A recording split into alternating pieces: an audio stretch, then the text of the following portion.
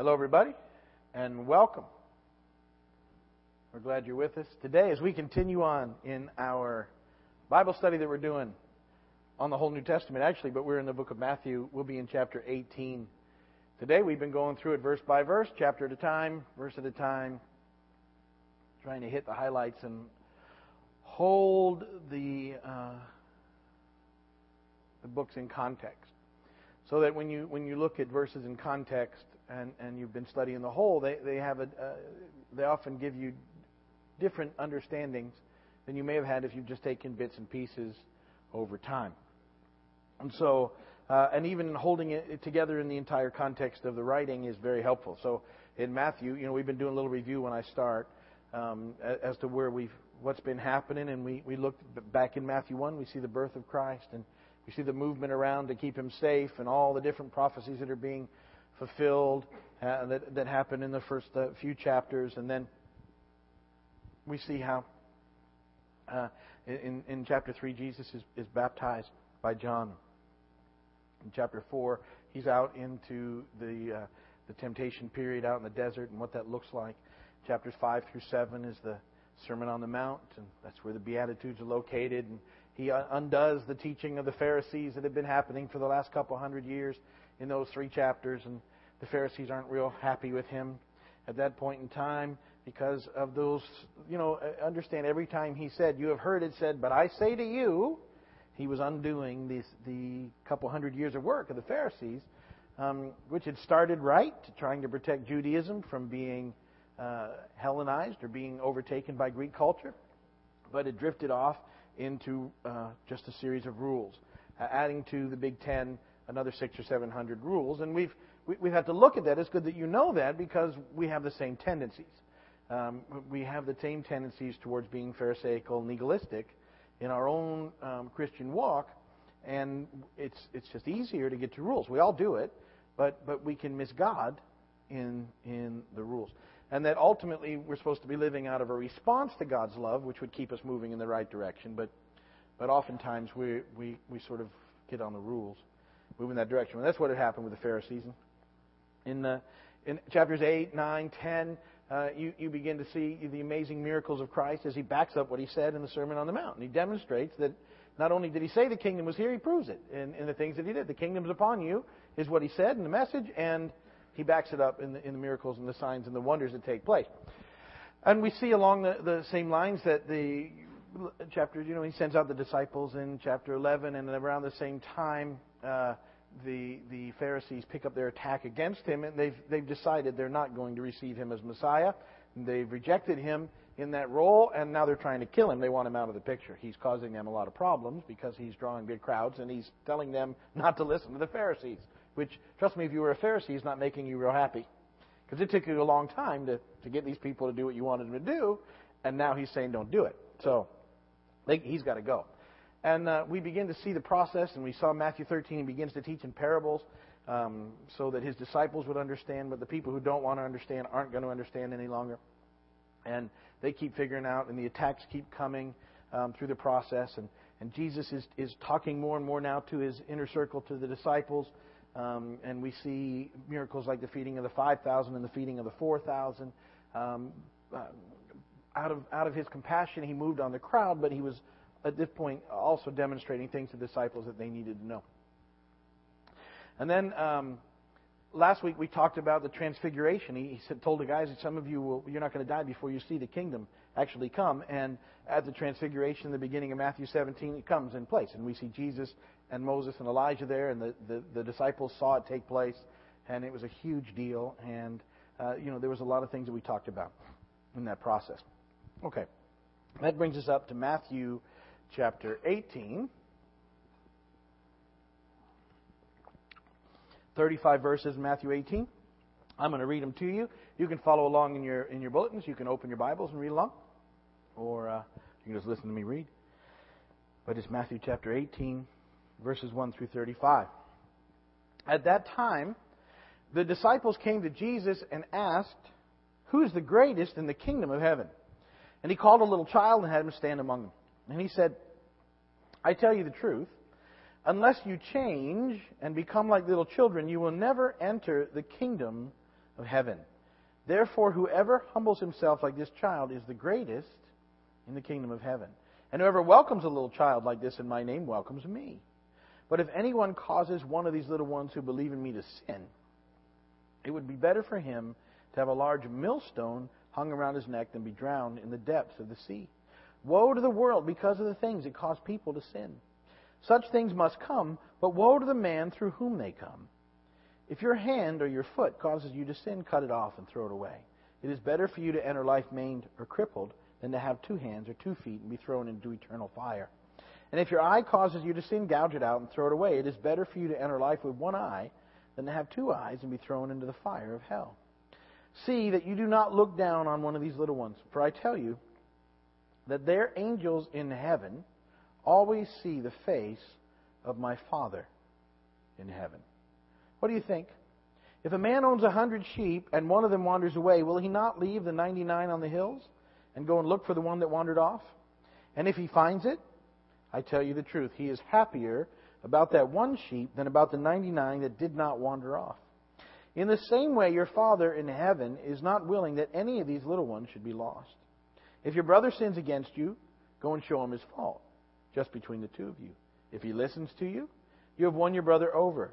But if he will not listen, take 1 or 2 others along, so that every matter may be established by the testimony of 2 or 3 witnesses. If he refuses to listen, tell it to the church. And if he refuses to even listen to the church, treat him as you would a pagan or a tax collector. I tell you the truth.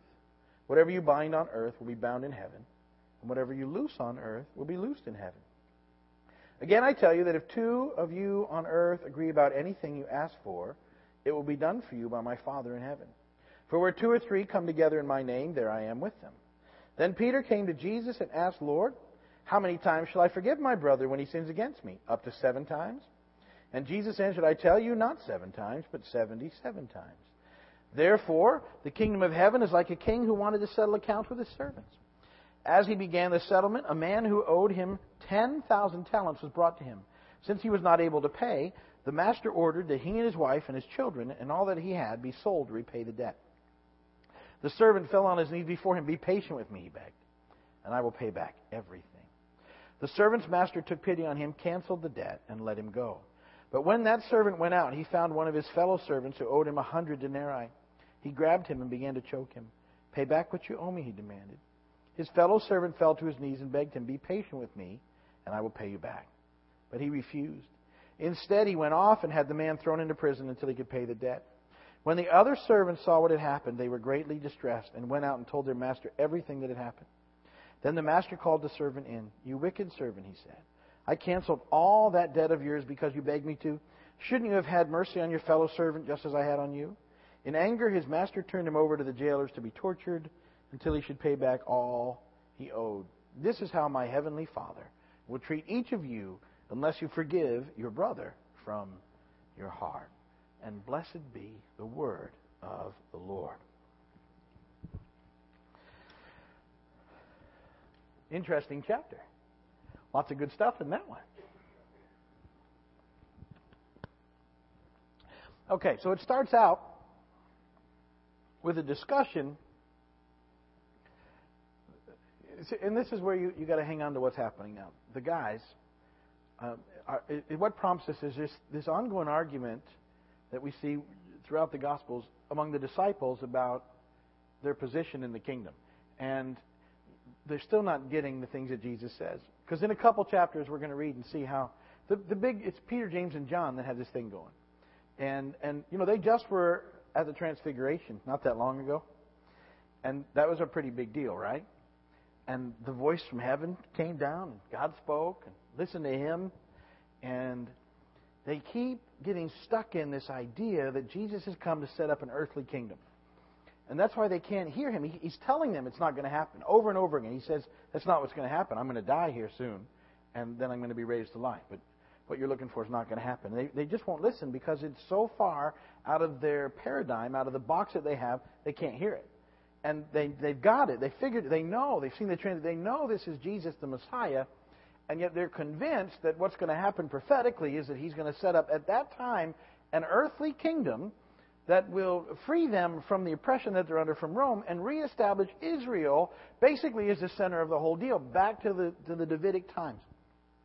And so they can't shake it. And their conversations continually move in this direction. You'll see it throughout the Gospels, this thread that happens. They don't really figure it out until the book of Acts. And then all of a sudden they sort of seem to get it. Although even in the book of Acts, the very first question the disciples ask when they see Jesus after He's died and resurrected is, "Are you at this time going to restore the kingdom?" And He's like, wow. So anyway, but He's like that with us. Don't you think He does that all the time? Wow. 'Cause I know He's like that with me. He'll like, really? You don't have that yet? Wow. You're slow. You need to be in the slower group, Steve.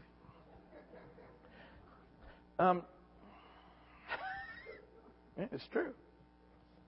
So, they go. The beginning of the book, the disciples come and ask this question, who is the greatest in the kingdom of heaven? And so, Jesus decides to take the opportunity, once again, to kind of illustrate the whole process, and He calls a child to Him and has him stand in the middle of the group. And it's neat, because there's a lot of things that happen, in the process. A child had no sort of standing in accordance with Jewish law. So that was a big deal. There's a big deal in the fact that he calls a child to Him, and the child responds in faith and comes. He'd called the nation of Israel to Him, who had a standing, and they refused to come. But the child comes and stands in the middle. And Jesus is challenging the disciples, and He's telling them they've got to change their thinking. See, they're stuck in this process of this earth. He said, you have to quit thinking that way, or you're not going to be able to get this stuff. And that what you have to do is realize that in the kingdom of God, greatness isn't based on position, but in the willingness to respond by faith to the call of Jesus and serve in humility. But we don't get it today. The church, there's still these ideas of status in the church, that certain positions bring a status in the church. And the problem is that in the church, it's not about who's doing what. It's just that you're doing it for Jesus. We're the ones that put status on position and power. But it's not that's supposed to be that way.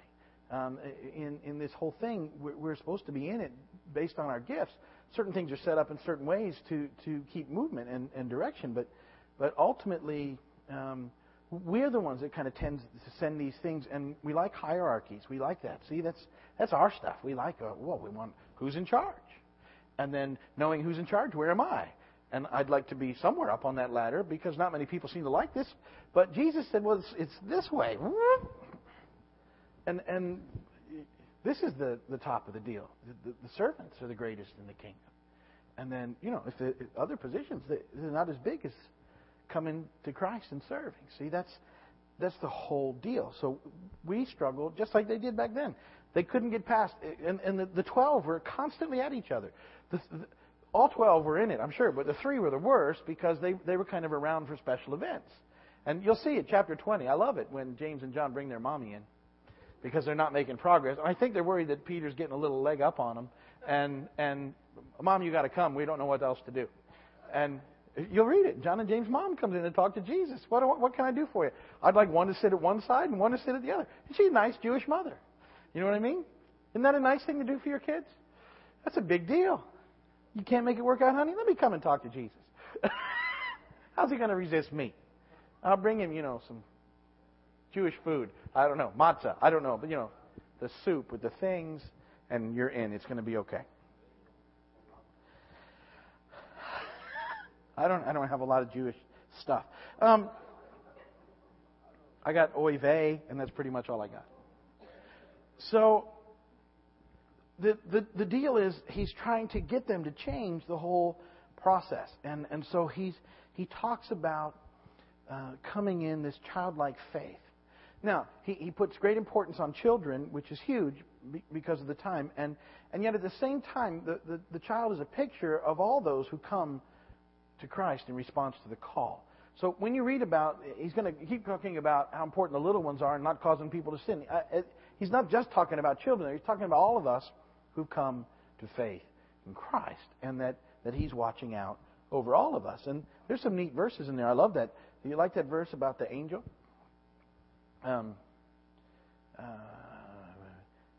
Where is it? It's in those first few verses. And if anyone causes you, message if your hand or foot causes me. If I tell you, in verse 10, for I tell you that their angels in heaven always see the face of my Father in heaven. Do not look down on one of these little ones. They're angels in heaven. I like that concept that we got angels watching over us. That's cool. I believe it. And so it's a good thing. Okay, so this is the discussion that starts in those first 6 verses, and he demonstrates with a child. And then he goes on and he talks about, he brings sin into the conversation. It has to be dealt with. It still has to be dealt with. And those verses he's talking about how destructive sin is. And so he uses, big pictures of you'd be better off to chop off your feet or your hands than to be continuous sin. Now, he's not talking about self-mutilation there at all, because ultimately the problem's in our heart, and he's not saying, you cut that out. He's saying that we need to constantly deal with whatever is causing us to sin. And it can't be taken lightly. It's verses like that let us know. We talk about grace all the time here, and how God gives us a steady flow of grace, and we need it all the time. But it never excuses sin. It pardons us from it, but it doesn't mean that it's ever going to be okay. We have to. It's that grievous, and it took so much. What Jesus did on the cross for it means that we can never just take it lightly, and that we never just allow it to be a part of. Well, it's no big deal. It is. It's always a big deal. Sin took a big deal to cover it for you. Took the cross, and we have to constantly be working on it in our lives to keep moving it out of our lives. He's making it have great significance by what he's saying there. Listen, you have to deal with this stuff. It's not okay, and it has to be dealt with in our lives. And so, whatever it is, whatever's causing the offense, you need to deal with it. Whatever causes you to sin, deal with it. Sometimes this stuff's simple, and yet we selfishly don't want to do it. One of the things, let's pick a sin, and I'm not picking on anybody in particular, but let's just pick a sin. Here's one. Some people struggle with pornography, particularly because of the internet, and it's opened it up to ways that people have access to it. And one of the things I tell people in that struggle is get off the computer. And they look at me like I'm insane. I'm like, no, you don't get what a big deal it is. And if you can't stop, get off the computer. Or never be on it alone. Or put some sort of thing in place so that it's not so easy for you to fall into it. And they look at it, I'm talking a foreign language. I go, no, sin, this is something you have to deal with. It's taking you down. It's addictive, and it's horrendous. And I tell people, if you sometimes I look at people and go, look, that's somebody's kid. And you're adding to their abuse by what you're doing. It's not a victimless thing. It's filled with victims. And it's sin. And you have to deal with it. And turn your computer so that it's always visible to people. Do something. Don't. So I'm not picking on, I'm just saying, see, there's things that you do. And here's the deal. People lived without computers for a long time. You don't die if you get your computer turned off. Serious, right? They lived for a long time. I even have heard that people can actually live without a cell phone. I've heard it's possible. Somehow people did it. We're not sure how. But no, seriously, every once in a while, don't you want to get rid of yours? Think, man, you know what? This thing's a pain. I don't have one anymore. Wouldn't that be great? Until, your car broke down on the side of the road. You'd be like, oh, rats. Not so fun anymore. But the thing is, if something, this is the deal. Whatever it is, if it's causing you, it's better to take a drastic approach to deal with it than to go, well, I'm going to get it, then minimize it and not deal with it. If you've got issues in your life, do whatever it takes. Take it to that next notch. It's that important. Do what you have to do to get it. Don't keep saying, oh, I'm going to get it. Deal with it, because that's what Jesus is saying is so important. That's the language in what he's suggesting there. Matthew 18:11 shows up as a little number in my bulletin because it's one of those verses. It doesn't show up in the earliest manuscripts. It's in some of the translation paraphrase. It's in some of the translations. What? I put it back in my pocket. I looked at it. Man, of course I have it. So Matthew 18:11 says, in some of the translations, "For the Son of Man came to save what was lost." And it fits in there with the next story, but it isn't in the earliest manuscripts. What happened? I'll explain it again. Remember that we had been constantly discovering earlier manuscripts, dated further back, to the point now where we have parts of the New Testament as far back as 110, 120 A.D., so within the lifespan of the disciples, the apostles. When some of the translations were translated, they hadn't uncovered some of those older texts yet. And while they hold in tension, and we're very convinced that we have 99.95% accuracy in what we have that's been handed down to us, because God has been meticulous in His protection, from time to time you get a verse that's stuck in there that wasn't there in some of the earlier manuscripts. That's one of them. Where at some point maybe one of the writers who was, they had scribes and they had people that just sit there and copied this stuff. That's what they did. And, they could get a word off, or they added a thing here, or it was part of this, or they thought it belonged in there. We got a few verses like that. The translations like the NIV had decided that since it wasn't in the earlier manuscripts they were translating from, they omitted it. Should it be there or not? I don't know. We'll ask God. But it's certainly in one of the other Gospels, and it's not. I don't think it hurts anything. The Son of Man came to save what was lost, and we have that in other places in Scripture. But that's what's missing in verse 11. Somebody had asked me, why is there no verse 11? That's why. Remember too, the whole thing was wasn't written with paragraphs and chapters and numbers. We added those for convenience sake, so we could all be talking about the same thing, so that we could find them. They were just written. They had a book, but we're the ones that put not me personally, or you. Somewhere along the line, we added the numbers so that we could find them, so we knew what we were talking about. It just made it ordered the Scripture for us. It's like sometimes people will say, this is the verse that's in the center of the Bible, and it says this, and it depends which Bible version you're reading and how you count and all sorts of other things. So, but it wasn't that. Anyway, it's no big deal. All right, moving along. That was a little trail that I've chosen not to go down.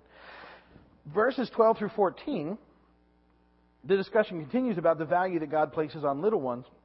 Like I said, it not only refers to children, but to all those who have come in childlike faith into the kingdom of God. And He's not willing that any should be lost. Well, in the last 20 verses 15 through 35, the subject is all about forgiveness. It's about sin, which we just talked about, and the power of forgiveness. And it starts out by talking about a situation where you've been sinned against. Sin is such a big deal, and forgiveness is such a big deal. The Bible covers both things.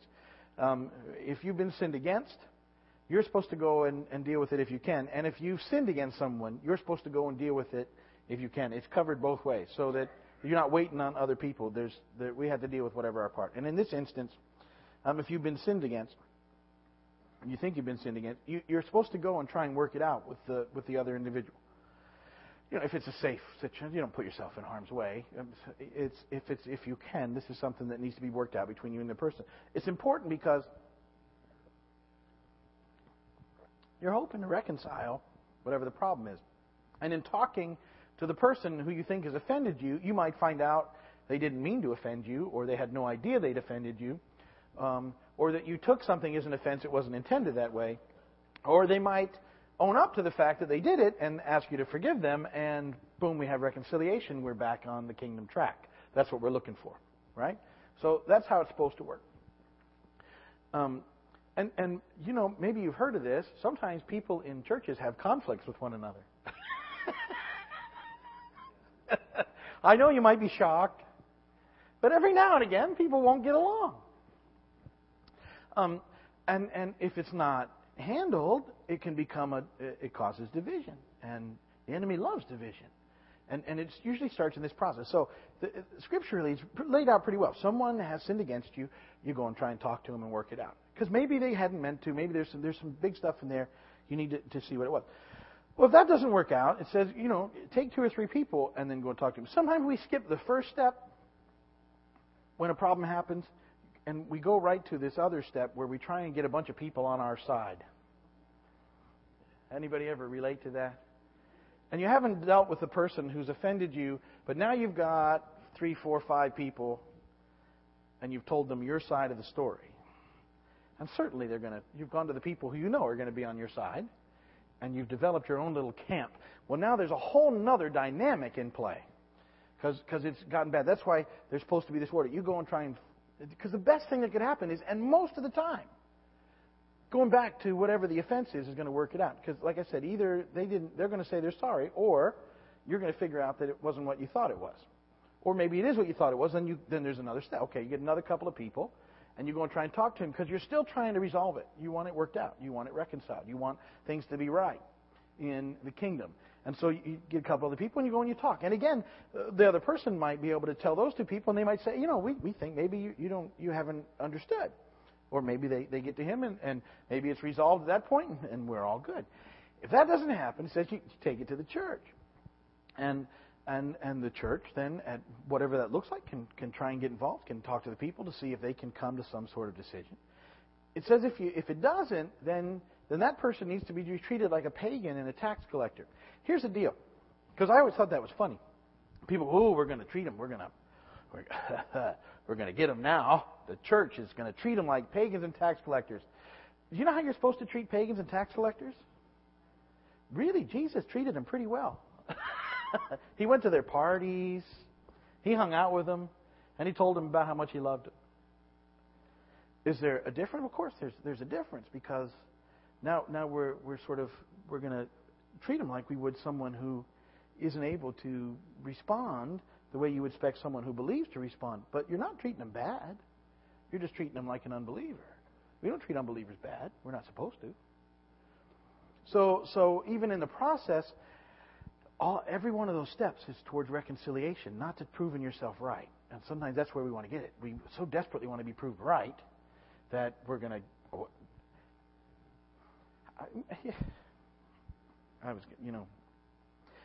you spend a lot of time in arguments if you think you got to be right all the time. You find that you spend a lot less time in arguments if you're going to think, you might even think you were right, and it's better to say, yeah, probably not. I might have been wrong. But we get stuck. There's just something in us, our pride. And it's not...